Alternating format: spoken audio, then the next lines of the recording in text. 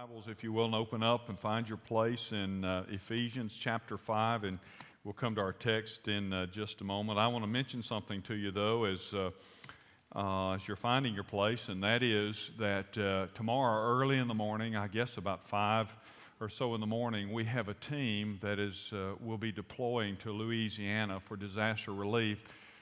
We have such an outstanding team of servants, and they've been all over the country literally, and they were called, I guess it was Friday, Chuck, and were asked to bring a team, if we could deploy a team to Louisiana.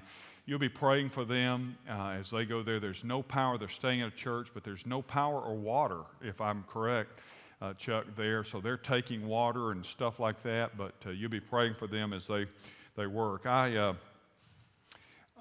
have a friend in Beaumont, Texas, who pastors a church about the size of Ridgecrest. In fact, I was supposed to preach for him in July until COVID came about, and I got to thinking about him this week. And so I called him and talked with him on Thursday, and I said, "How did you guys do?" And he said, "Amazing." He said, "Not a scratch on our church or any of us." And he said, in fact, we're loading up to go to Louisiana to help people in Louisiana as a result of the storm. So you be praying for all of these folks and these teams that are helping out. Well, we're in a new series, Life in the Spirit, the normal Christian life. So I told you last week, life in the Spirit is the normal Christian life. Some of you may remember a word, we don't hear it used too much anymore. I heard it when I was young in ministry and in our churches. How many of you have heard the word unction? Unction. Y'all remember the word unction? It was used a lot more years ago than it is today. And I heard about a pastor. He was on a Sunday morning. He had a deacon come up and begin the service in prayer, and he said, the deacon began to pray, and in his prayer he said, "Lord, unctionize our pastor." And he just kept on, "Lord, unctionize our pastor." And he'd pray about a few more things, and he'd say, "No, Lord, please unctionize our pastor." And it kind of bothered the pastor, to have this deacon stand up there and just keep on praying, "Unctionize our pastor." And so after the service, he kind of pulled the deacon aside, and he said, "Hey, I need to ask you something." He said, What did you mean by that word unctionize? And the old deacon looked at him and said, "Well, I really don't know what I meant, but you ain't got it." Well, I hope that's not the case in this place, but we're talking about the filling of the Spirit, to be unctioned, under the unction or the anointing or the influence of the Holy Spirit. A few years ago, I came across a National Geographic article that was entitled American Blackout. And it discussed a very real possibility that the electrical infrastructure of the United States could be attacked or simply malfunction with catastrophic consequences. Richard Clarke, who was the former federal counterterrorism advisor at the time, warned that we were facing, and as a nation continue to face, a possible electronic Pearl Harbor. He said it could have devastating results with damage to our entire nation, with thousands of deaths as well. Joel Gordes, who was research director for the U.S. Cyber Consequences Unit, said, and I quote, "We are woefully unprepared for any large-scale geographic power outage." And the former U.S. Secretary of Energy, Ernest Moniz, said the Energy Department had created an internal cyber council that spans 4 different offices. And he said, I quote, "We believe this is an area of increasing focus." He said at the Center for Strategic and Institutional Studies that our energy infrastructures are coming under increasing and more sophisticated cyber attacks, and we have to stay ahead of that. Can you imagine living in the 21st century without power, without electricity? In fact, we know exactly what they said is a concern, because our whole society and culture is so dependent upon the electricity and the grids that keep that electricity flowing. In fact, we heard this morning, I was told that there is a major, across the nation, internet problem with internet getting out. So I'm not sure whether or not we're getting out to all the people that watch us by live stream. They said it's a national thing. It's not a thing with us. It's a national thing where the vast majority of all the internet providers are having trouble getting their signals out. We've become dependent on those kinds of things, and certainly during COVID days we have become very dependent on technology and the ability to get it out. But even if your internet is working, if your electricity's not working, it doesn't matter. You see, everything has become so dependent on power, because when there is no power, nothing works right? While that would be a great tragedy, and we hope that nothing of that sort ever occurs, I want to suggest to you this morning there may be an even greater tragedy than not having power out there, physical power, and that is to not have spiritual power. There are many followers of Christ who want to follow Christ deeply, and they feel like they are failures in their faith. And they feel like it because they're trying to follow Christ with no power. They're trying to do the right things. They're trying to be the right people. And yet they're trying to do it all in their own strength. And it's a tragic thing, because the fact is, Jesus Christ went to the Father, as we said last week, and sent His Holy Spirit back so that we could have power for living. And so if there's no power flowing, it's not because the power is not available, it is because we just simply haven't tapped into the power. And that's the reason for this series that I'm doing, is to remind us and to help us understand just who the Holy Spirit is and understand the power that He provides for our lives. So if you're physically able to do so, I want us to talk about it again this morning. I want you to stand with me. We're reading from Ephesians chapter 5, verse 15 and following. You just follow along with me if you will. It says, "Look carefully then how you walk, not as unwise, but as wise, making the best use of the time, because the days are evil. Therefore do not be foolish, but understand what the will of the Lord is. And do not get drunk with wine, for that is debauchery. But be filled with the Spirit, addressing one another in psalms and hymns and spiritual songs, singing and making melody to the Lord with your heart, giving thanks always and for everything to God the Father in the name of the Lord Jesus Christ, submitting to one another out of reverence for Christ." Lord, would you now, with your Holy Spirit, enlighten our hearts and minds. And Father, would you bring conviction into our hearts where you want to move. Father, I pray that all who are listening to this message, both live and live stream, and even by tape delay, I pray, Father, that your Holy Spirit will communicate your truth precisely where we need it to our hearts, and that we will understand the magnificent power that is available to us through the Holy Spirit. In Jesus' name, amen. Thank you, and you may be seated. Now, the passage we just read contains a number of imperatives. Now, we've used that term a lot, and it's an important term always to understand. An imperative is a command. That's what it is. So it's not an option, it's not an idea. When you see an imperative in the Bible, in the Scripture, it is a command. It is God communicating something that He expects and not something that He is suggesting. And there are several imperatives, and they relate to our behavior and to the priorities of our life. And chief among these imperatives, chief among these commands, is the one regarding the Holy Spirit and the authority that the Holy Spirit should have over our life.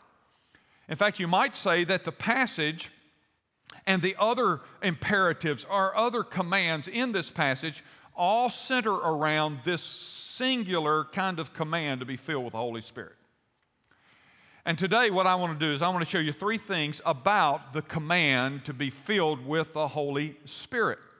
So let me give them to you. The first thing I want you to notice in the passage we just read is the priority of being filled with the Spirit. Now remember, we read about being filled with the Spirit in verse 18, but everything above it in this particular context and below it connect there. It's like a belt, and then everything connects off of. And so the first thing that we see is the priority of being filled with the Spirit. What does Paul write in verse 15? He says, "Look carefully then how you walk." Now, I need to remind you that the first century when Paul wrote these words was much like the day that you and I are now living in. Or I guess you could say the day we're living in is much like the first century when the church was young and early. Here's what characterized that age. It was dominated by rank paganism. There was religion everywhere. I've said to you before that the issue in the first century with Christianity wasn't that it was another religion. There were so many religions there. It wasn't that. The issue with Christianity was exclusive in the sense that it said there's only one way to God and there's only one Lord. And if Christianity would have just come in compliance with all the others and said, that's right, you believe what you want, you believe what you want, you have your temple to your God, you have your temple to your God, we'll have our temple to Jehovah God, and we'll just all get along together in terms of our religious belief. If Christians would have gone along and just said, we'll just be one of the many, nothing would have been problematic. But they couldn't. And it wasn't because they were trying to be hostile to the other faiths. It was simply because they believed that Jesus Christ and Him alone, He was the only way that a person could be made right with God. And so they could not and would not bow to the other gods of the age. It was much like the world today. One of the things that Christianity is often criticized for is the narrowness upon which our faith rests. Now, it is narrow in the fact that we believe that Jesus is the only way to God the Father, but it is broad in the sense that whosoever can come. It's not exclusive in the sense that it says you can and you can't. It is exclusive in that it says there's not many ways to God, there's simply one way to God. But whosoever can walk that path, whosoever can believe. Well, that was the first century. There are many paths they tried to argue, and Christians said, no, it's not. I'll tell you what else characterized that first century. It was moral laxity. Moral laxity. Now, we've seen in the last, I think, 25 years, we've gone over the edge immorally in this country. And it seems like it's gaining rapid progression to me. But I'll tell you, in the first century, it was a perverse century. They had temples to perverted sex. And you say, so some things never change, right?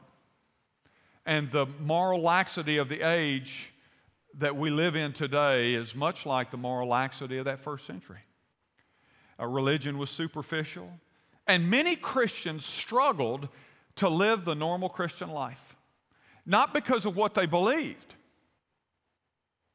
but because they did not understand how to live what they believed in the power of the Holy Spirit. I believe nothing has changed. I think there are many Christians today who believe the right thing. They have trusted Christ as their Savior. They believe the Word of God. They believe what it says, every bit of it. But their struggle is they haven't learned how to let the Spirit of God fill them and to live their life in His power instead of trying to live for Him in their power. And so we have to understand the priority of being filled with the Spirit. And Paul was saying to them, given the circumstances of their age, it was imperative that they understand that the key to walking and living for God could only be found in the fullness of the Spirit of God.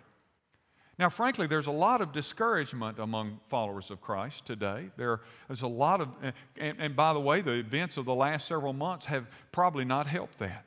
And there are a lot of Christians who've simply resigned themselves to, I'll just have to live the ordinary Christian life. They may not refer to it that way, but I'll just have to live the ordinary life of Christian function.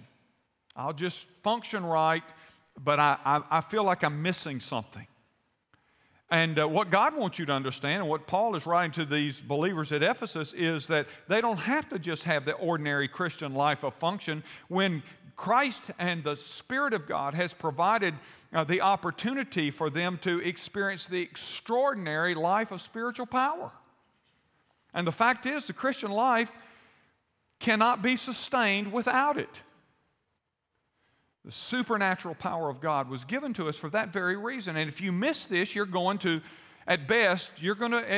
you miss what Paul's talking about here, you're going to, at best, spend a life of spiritual function and frustration and miss out on a life of spiritual fullness and spiritual power. A few years ago, I read an account of a woman, actual account from according to the story. She broke down on the highway and she just coasted off to the side. She sat there on the side and she couldn't get her car to crank back up. So she called a local service station or a mechanic, and she said, "I'm broke down on the side of the road. I wonder, could you come help me?" And he said, "I'll be there in a few minutes." He showed up, pulled up, he got out, he opened the hood, he began to check everything. Everything looked really good. In a few minutes, he came back around and he said, "Ma'am, I know what the problem is." He said, "You're just out of gas." And she looked at him, according to the story, and she said this, "Well, can you tell me, is it safe to drive the car without gas?" Well, I want to tell you, many Christians are trying to drive their faith without spiritual fuel. And that's the reason many just throw their hands up and say, "I can't live it. I can't live for God. I've tried. I can't do it." The Holy Spirit is the fuel of our faith, and without it, you are simply like a car with no gas. And there are a couple of things that will help us understand. I think Paul gives us here the priority of being filled. He speaks of, if you notice, outward observation that we need to make. He says there in the passage, the days are evil. He characterizes the days they were living in. We could say that of this age, could we not? The days are evil. And he says you need to make this outward observation. You need to look around you, and when the reason for being filled with the Spirit is when you look around you and you see the hopelessness that is so often portrayed in our world, and how many folks are just trying to survive and get by and understand. Paul says that's not what God designed for His people, not just to survive, not just to kind of get by. And we must make the days are evil. And the days may look hopeless, but that's the reason that we must be filled with the Spirit. Because He lives, I can face tomorrow. And so we're to be filled. We observe, we look around, and instead of living lives of despair and just trying to survive spiritually, we say, wait a minute, there's got to be something more. And that more is called the Spirit of God. And the priority of being filled by the Spirit of God is enhanced when we look and see that the days are evil. I'll tell you, he not only talks about outward observation, he talks about inward examination too. Did you notice? He said, look carefully. He said, the days are evil. He said, look out there, and you need to be filled with the Spirit. And then he says, look in here. He says, look carefully how you walk. We must honestly examine our walk with Christ and determine the source of our strength. I want to ask you this morning, how are you facing the ordeals of life? We've had a few here lately, haven't we? How are you facing the ordeals of life, and how are you dealing with the prospects of the future? Let me tell you, and let me answer it the way Paul did. You must be filled with the Spirit. Many people know about a little book called The Four Spiritual Laws. How many of you in here have ever seen that little book, The Four Spiritual Laws, a little tan book? It's how I learned to share my faith as a teenager. And we would go to malls, shopping malls, and we would stop people and share may I share the Four Spiritual Laws with you? But a lot of people, and that was through an organization called Campus Crusade for Christ, and a lot of people know about that book or remember that book. But we had another little book when I was involved with Campus Crusade. We had another little book that not too many people know about. It's a little blue book.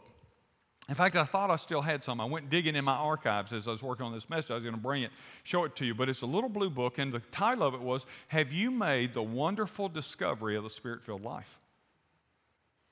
And it was the next page, you might say, in the start of a person's relationship with God. It was to understand that there's power available to you now that you've come to Christ. Make sure you tap into the power source. And that's what that little book was all about. Why was that book so important? It is because many Christians haven't really made the wonderful discovery of the Spirit-filled life. Listen, when God saved you, He gave you the fuel that empowers you to live. But many Christians are pushing their faith instead of being carried by the fuel of their faith. Many Christians are trying to push themselves for God. I guess that's better than nothing, but it's not the way God designed it. God designed it for Him to carry you through the Spirit of God.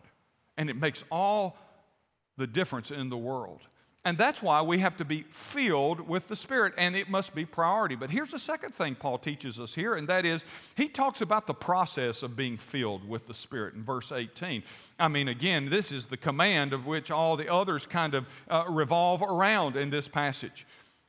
Be filled with the Spirit. Stephen Olford, a great preacher many years ago, said, we ought to be consciously filled with the Holy Spirit. We ought to be continuously filled with the Holy Spirit. And we ought to be conspicuously filled with the Holy Spirit.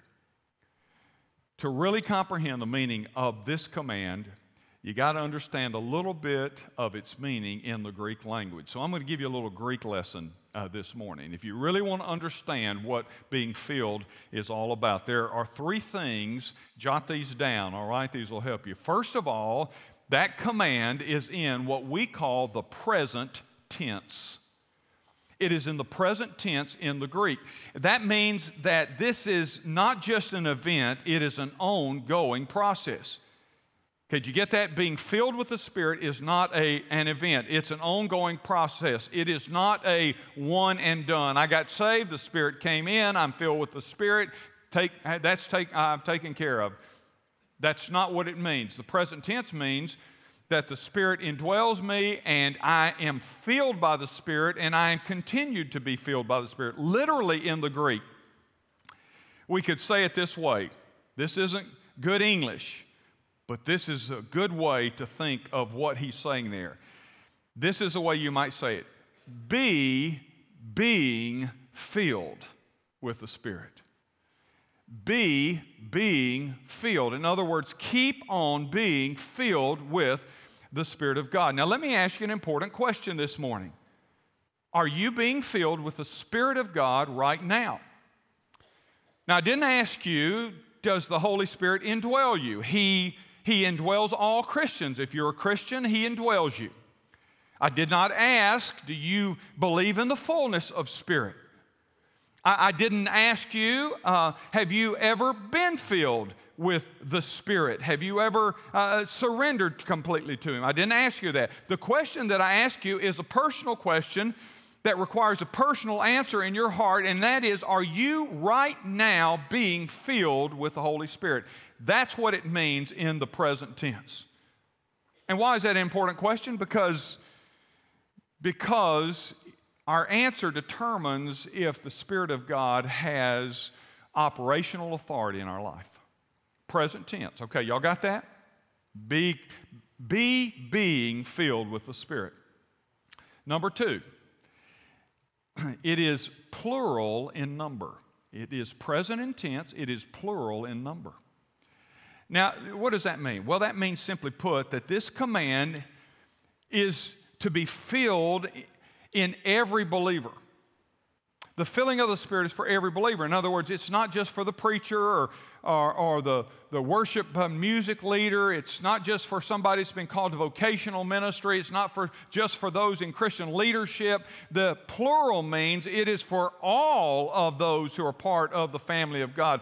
All of us are to be filled and be being filled, if you will, with the Spirit of God. So you need to understand that it is plural in number. It's for all of us. Nobody in the kingdom gets a pass on this. Say, well, that's for Christian leaders, or that's for pastors or staffs, or those are, no. It is for all of us that belong to God. And then here's the third thing that you need to understand. So it's present tense, it's plural in number, and it's passive in voice.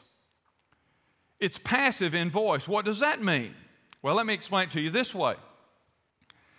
Paul doesn't command us to get filled, but rather he commands us to be filled. In other words, it means that we don't fill ourselves, but it is the Spirit that fills us. It's not what we do, it is what He does in us. You got that? So it's not something we do. Well, I'm going to get filled full of the Holy Spirit. Nope, that's not right. I'm going to be filled with the Spirit, which means I'm going to allow Him to fill me. That's a surrender issue. Does that make sense? That is me surrendering. That's me bowing to His authority and saying, I'm going to let you do what you want to do. You can have me. You can fill me. Lord, fill me. I pray, fill me with your Holy Spirit, Lord. But it is you doing the work, not me doing it for you. Y'all got that? So present tense, ongoing, plural. It's for all of us. And passive voice, it is not we that cause Him to fill us.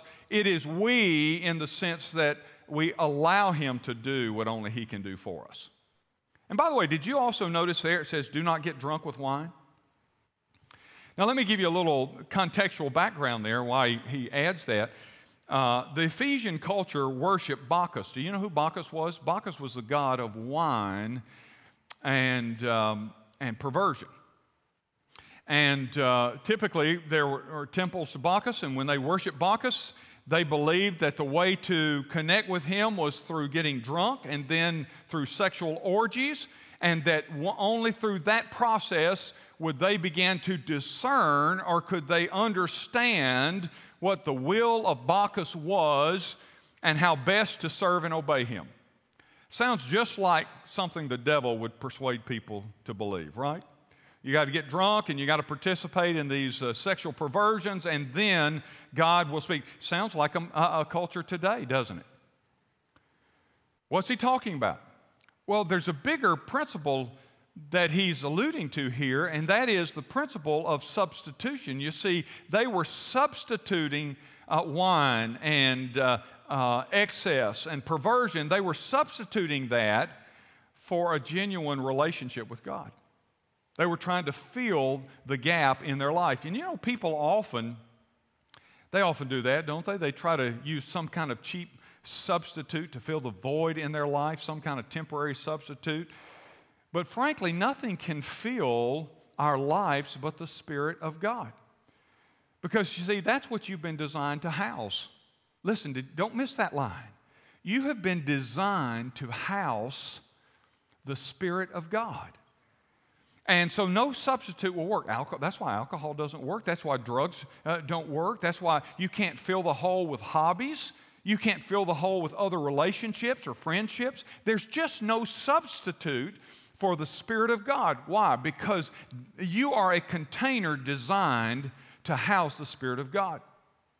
Now, like many of you during this pandemic, we've learned to do things that previously we didn't do. Allison and I, we've learned to order groceries online. Y'all doing that? You know, you go online, you order the groceries, and you get an appointed time, and you show up at the store, and they bring it out to you and put it in your car and all of that. And we've learned to do that. But sometimes we discovered that if they don't have a product that you ordered that they said they had, but by the time you get there, they don't have it, they will substitute a product of equal value or greater, is what they say. But I want to tell you something. We've had it happen a few times, and I'll just be honest, we didn't want the substitute. We didn't want the substitute. We wanted the real thing. Do you understand? A lot of Christians are trying to substitute something that's cheap, something that's a knockoff, instead of the real thing, the Spirit of God. You have been designed for the Spirit of God. Nothing else fits. There are just no substitutes to fill your life other than the Spirit of God. You are a God-shaped container, and the Scripture testifies to that when Paul writes in 1 Corinthians 6:19, "Or do you not know that your body is a temple of the," listen, "Holy Spirit within you, whom you have from God, and you are not your own." Did you see? Did you understand? He said, we've used that expression before. We are the temple of God, and we are the temple of God. The Holy Spirit, he says, that indwells you is designed for you. But we always talk about that, but do we grasp the magnitude of what he is saying there? The magnitude of what he is saying there is nothing else fits. You are designed, the Holy Spirit has been given to you. Now let him occupy your life. Let him occupy you as his temple. Blaise Pascal, a French mathematician, physicist, philosopher, inventor, author, his book Pensées is one of the classics. And he said, I guess back in the 17th century, he said, and I quote, I love this, "There is a God-shaped vacuum in the heart of each man which cannot be satisfied by any created thing, but only by God the Creator made known through Jesus Christ." Did you get that? He said there's a God-shaped vacuum in every human, and the only thing that can fill it is God. You are designed to house the Spirit of God. There's one entry of the Spirit when you get saved, but there are many refillings of His power. Paul writes in this same book, in chapter 4 and verse 5, he says, "There's one Lord, one faith, and one baptism." He enters, and then He fills us. So we are commanded to be continually filled, and we have to let Him do it daily, hourly, moment by moment. You know why? Because you leak, and I leak. And so I have to turn back to Him and say, "Lord, I need you to fill me with the power of the Spirit." I submit and I surrender. Father, I know You're there. I don't want You just to be resident in my life. I want You to be president over my life. I want You to rule over everything. And so I surrender. And if I have to do it 100 times a day, I do it 100 times a day, right? All right. So we're commanded to be continually filled. But here's the last thing I want you to note this morning, and that is I want you to see not just the process of being filled and not just the priority of being filled. I want you to see the product of being filled with the Holy Spirit. Verses 15 through 20, I'm not going to read all of that again to you, but he starts off, be careful how you walk, not as unwise, but as wise. And all through those next few verses, he talks about the product of being filled with the Spirit. I may have mentioned recently I found a new biography on D.L. Moody that was put out just a few years ago, and I've read many over the years, but I've been enjoying this new one and being reminded of D.L. Moody's incredible faith and the power of the anointing that came upon him. That's a separate story about what God did to him at a certain place in time, and on Wall Street, of all places, if you can imagine. But when D.L. Moody was preparing to hold a series of meetings over in England, there was an elderly pastor, and he protested that D.L. Moody was coming to England to hold revival meetings of such. And he said this, he said, in a gathering of these area pastors in London, he asked this question of the other pastor. He says, "Why do we need this Mr. Moody? He's uneducated," and he was, but he was a brilliant man. "He's inexperienced. Who does he think he is anyway? Does he think that he has a monopoly on the Holy Spirit?" And a younger, wiser pastor who was in the meeting stood up and responded, "No, sir, he doesn't think he has a monopoly on the Holy Spirit, but it is true that the Holy Spirit has a monopoly on Mr. Moody." Dear friends, that's exactly what the Spirit of God wants to do in your life. He wants to monopolize. He wants to control. And He wants to dominate your life. And when He does, I want to tell you something, things happen. Things happen. There are a lot of Christians saying, well, God never seems to do much in my life. I want to tell you, are you dominated by the Spirit of God? Are you controlled? Are you monopolized by the Spirit of God? Have you surrendered to His authority in your life and not just settled for His occupation of your life? You want to see God work? You allow Him to dominate your life. And then guess what? The promptings of things, He'll prompt you and you'll go, oh, wow. Why didn't I hear that before? Why didn't I see that before? Why didn't God's Word speak like it did before? What's happening? You've surrendered control to the one who was designed to occupy your soul, and when you do, He starts calling the shots, and He helps you see things you've never seen. He helps you be a part of things you've never imagined He would allow you to be a part of. It's a fascinating thing. My wife and I were talking Friday evening about some remarkable things that the Spirit of God has done and is at work in our life. I mean, it's just incredible. And we were just talking about the amazing work of the Spirit of God. And He brings things together, and He affirms His Word. Listen, you say, well, that's not happened to me. My question is, are you being filled with the Holy Spirit? Now, a lot of Baptists are scared of the Holy Spirit. A lot of Baptists think the Holy Spirit's going to make them do something nutty. And so I want to just tell you something.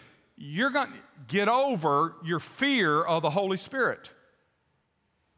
If you want the power of the Holy Spirit, get over your fear that the Holy Spirit may cause you to do something nutty. Listen, I want to tell you something. You don't need the Spirit to do something nutty. In fact, I want to suggest that if we don't have the Spirit of God, we're going to mess this day up, mess up 10 times before this day is over. See, but we have to get over worrying about what could I lose my dignity? Look, I'm not advocating for anything, so don't you hear that. What I'm saying is just get over your fear. Let the Spirit of God be the Spirit of God. If you want the power of the Spirit of God, you've got to let the Spirit be the Spirit instead of trying to manage the Spirit. I'm going to manage Him. I want Him, but I want Him this way. And I'm not going to let Him have all of me. I'm going to let Him have parts of me. Dear friend, that won't work. That's not what He is designed for. He is designed to fill the house. And when He does, everything changes. And by the way, let me just suggest something else to you. When the Spirit of God takes over in your life, you really don't care what other people think about your dignity. Because you're playing for an audience of one. And that's what counts, and that's what matters. But, you know, I've told you before, Jesus is a gentleman, and He won't force Himself upon you to be your Savior. I want to tell you, the Holy Spirit won't force you to relinquish control. He'll just let you keep struggling along and keep trying to do your best for God, when all God is saying is, I've provided power for you. I've got power for you. You going to tap into it, or are you just going to keep doing it by yourself? Well, Paul refers to three things in this passage that I call them byproducts or products of being filled with the Spirit. Now, in future messages, I'm going to talk about some other of the products of the Spirit, like fruits of the Spirit. And by the way, that's singular. I'll tell you what that means when I get into that message down the road. It's not fruits like multiple fruits. It's singular, meaning that when the Spirit produces fruit, all the fruit is there. We'll talk about that in another message. But we'll talk about gifts of the Spirit. We've done that before here many times. We'll talk about the gifts. These are products of the Spirit. But in this passage, Paul refers to three things that I believe are the result of the Spirit's influence and filling in our life. Here they are. Number one, spiritual wisdom. In verse 15, he says, be careful how you walk, not as unwise, but as wise. And here is the idea. Paul is contrasting foolish living with wise living, and it relates to daily life. And his point is this: without the Spirit of God, you're going to walk unwisely. And so he says, be careful, look how you walk so that you may walk with wisdom. And given the context that they were in, they needed wisdom. Given the context that we are in, we need wisdom. Amen? I mean, we do. And it's available to us in the Spirit of God. In the Jewish and in the early Christian tradition, they would talk about the evil days, and as Paul refers to them here, and when they talked about the days being evil, it was always a characteristic in Jewish and Christian tradition that referred to the last days, the final days. And here's what it did. Because when they said the days are evil, in other words, we're in the last age, it would produce a sense of urgency about what opportunity remained and how much time they had to live for God and fulfill the purpose of God. And what they understood was, and what Paul is saying to them, is the days are evil. The end of the age is upon us, and we need to be wise because of that. We need to have an urgency that only can be understood fully in the power of the Holy Spirit. And if the Spirit of God rules over you, then His wisdom is available to direct your heart and direct your mind and your soul. Listen to what Paul said in 1 Corinthians chapter 2. Listen carefully. He said, now we have received not the spirit of the world, but the Spirit who is from God. Why? He answers, he said, that we might understand the things freely given us by God, and we impart this in words not taught by human wisdom, but taught by the Spirit of God. Let me just stop, intersect here for a second. Too many Christians are getting their wisdom from the world. And Paul right here says we've been given the Spirit to give us wisdom, not the wisdom that comes from the world. That's exactly what he says. And then he says, and we've been taught by the Spirit, interpreting spiritual truths to those who are spiritual. The natural person does not accept the things of the Spirit of God. By the way, if you ever wonder why a person just doesn't get it out there that doesn't know God or that you know or a family, they just don't get it. Why is it? He just tells you right here, the natural person does not accept the things of the Spirit of God, for they are folly to him, their foolishness, and he's not able to understand them because they are spiritually discerned. But the spiritual person judges all things because he has the wisdom of God. But is himself judged by no one. For who has understood the mind of the Lord so as to instruct him? But we have the mind of Christ. What an incredible promise. We can have spiritual wisdom, but it is the product of the Spirit, not of our own intellect. And I will tell you something, you'll miss the wisdom of the Spirit when you try to logically figure everything out that God is up to. Here's the second byproduct, spiritual walking. Verse 15 again, how you walk. The word for walk denotes your behavior, literally. How you walk around, how you carry yourself. It's an assertion that relates to daily living. And the fact is, as I've said already, you can't live faithfully for God without the resources of the Holy Spirit operating in and through you. And most Christians are attempting to live for God by willpower. Not spirit power, willpower. I'll do it. I need to do it. I know I ought to do it. I want to do it even. Well-intentioned. I want to live for God. I want to grow deeper. I want to go further with God. I'm going to do it. I'm going to do it. Their spiritual life is like the little train that could. Y'all remember that? I think I can. I think I can. I think I can. I think I can. I thought I could. I thought I could. I thought I could. But then all of a sudden, the train wrecks. Not in that story, by the way. Because I'm going to do it for God. I think I can do it. I want to do it for God. And listen, it's a great frustration for many Christians. You don't have to. You don't have to live by your willpower. Live by His power.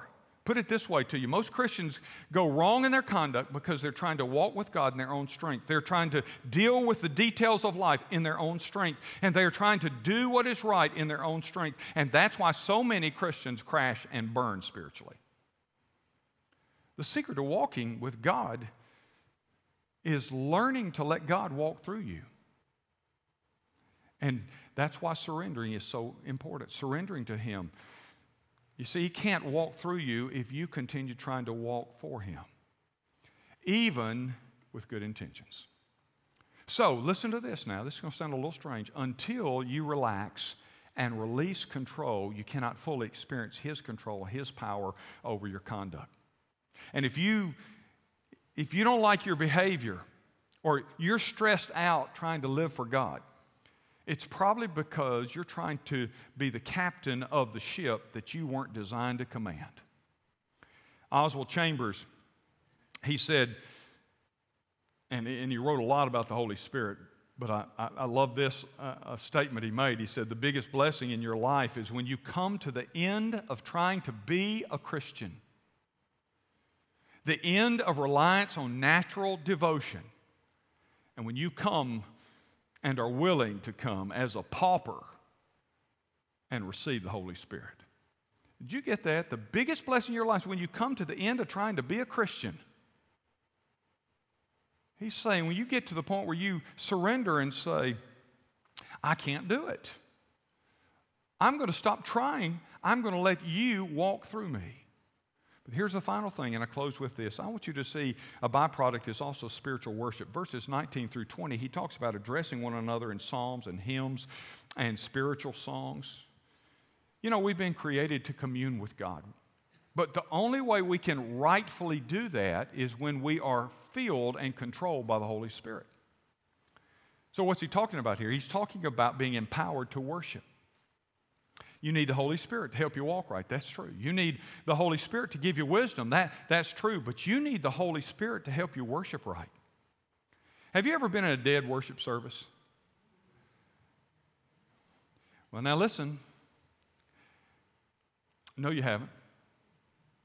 Not if it's a real worship service. Now, you might have been in some dull church or dead church services. But that's never going to be the case when there's real worship going on. You see the distinction?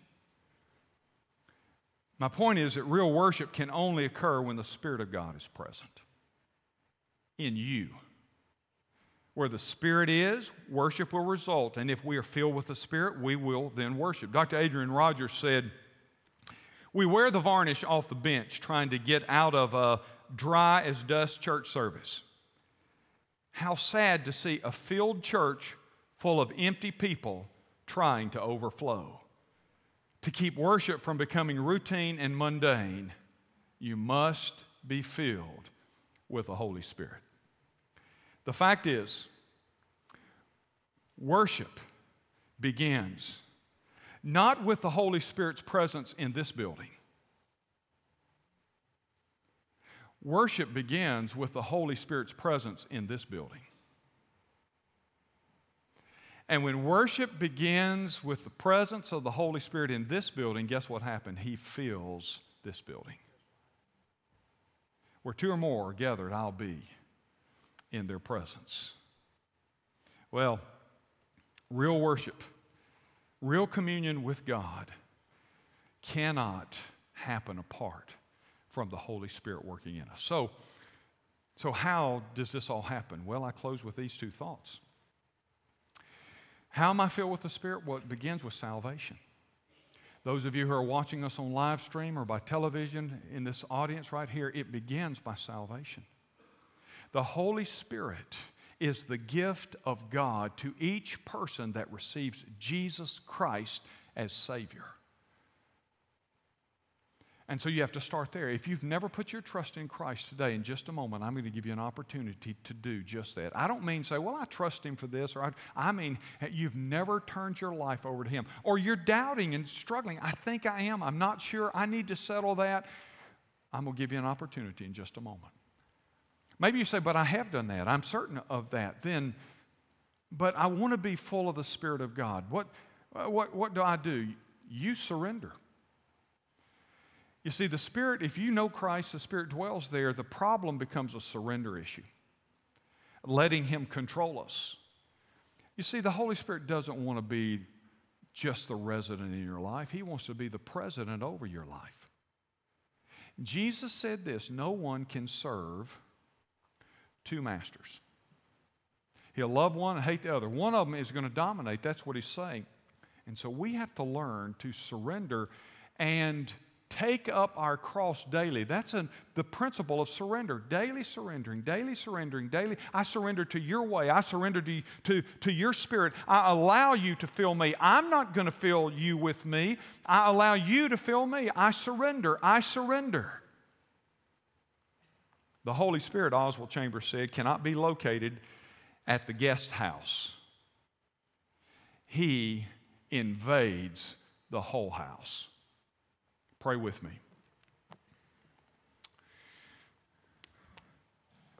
If you're not certain, I said a moment ago, if you're not certain if you died, you'd go to heaven. If you're not certain that you've ever trusted Christ as your Savior, I mean more than just knowing about Him, agreeing with Him, believing the right things, but have you ever fully trusted Him as your Savior, then here's the opportunity for you to do that right now. Heads are bowed in this place. And those of you who are joining us by live stream, here's a prayer that you can offer right now. Say, I need to take care of that. I need to know that I know that I know. And you can pray a prayer. It goes something like this. Lord Jesus, I thank you for loving me. I thank you for dying for me.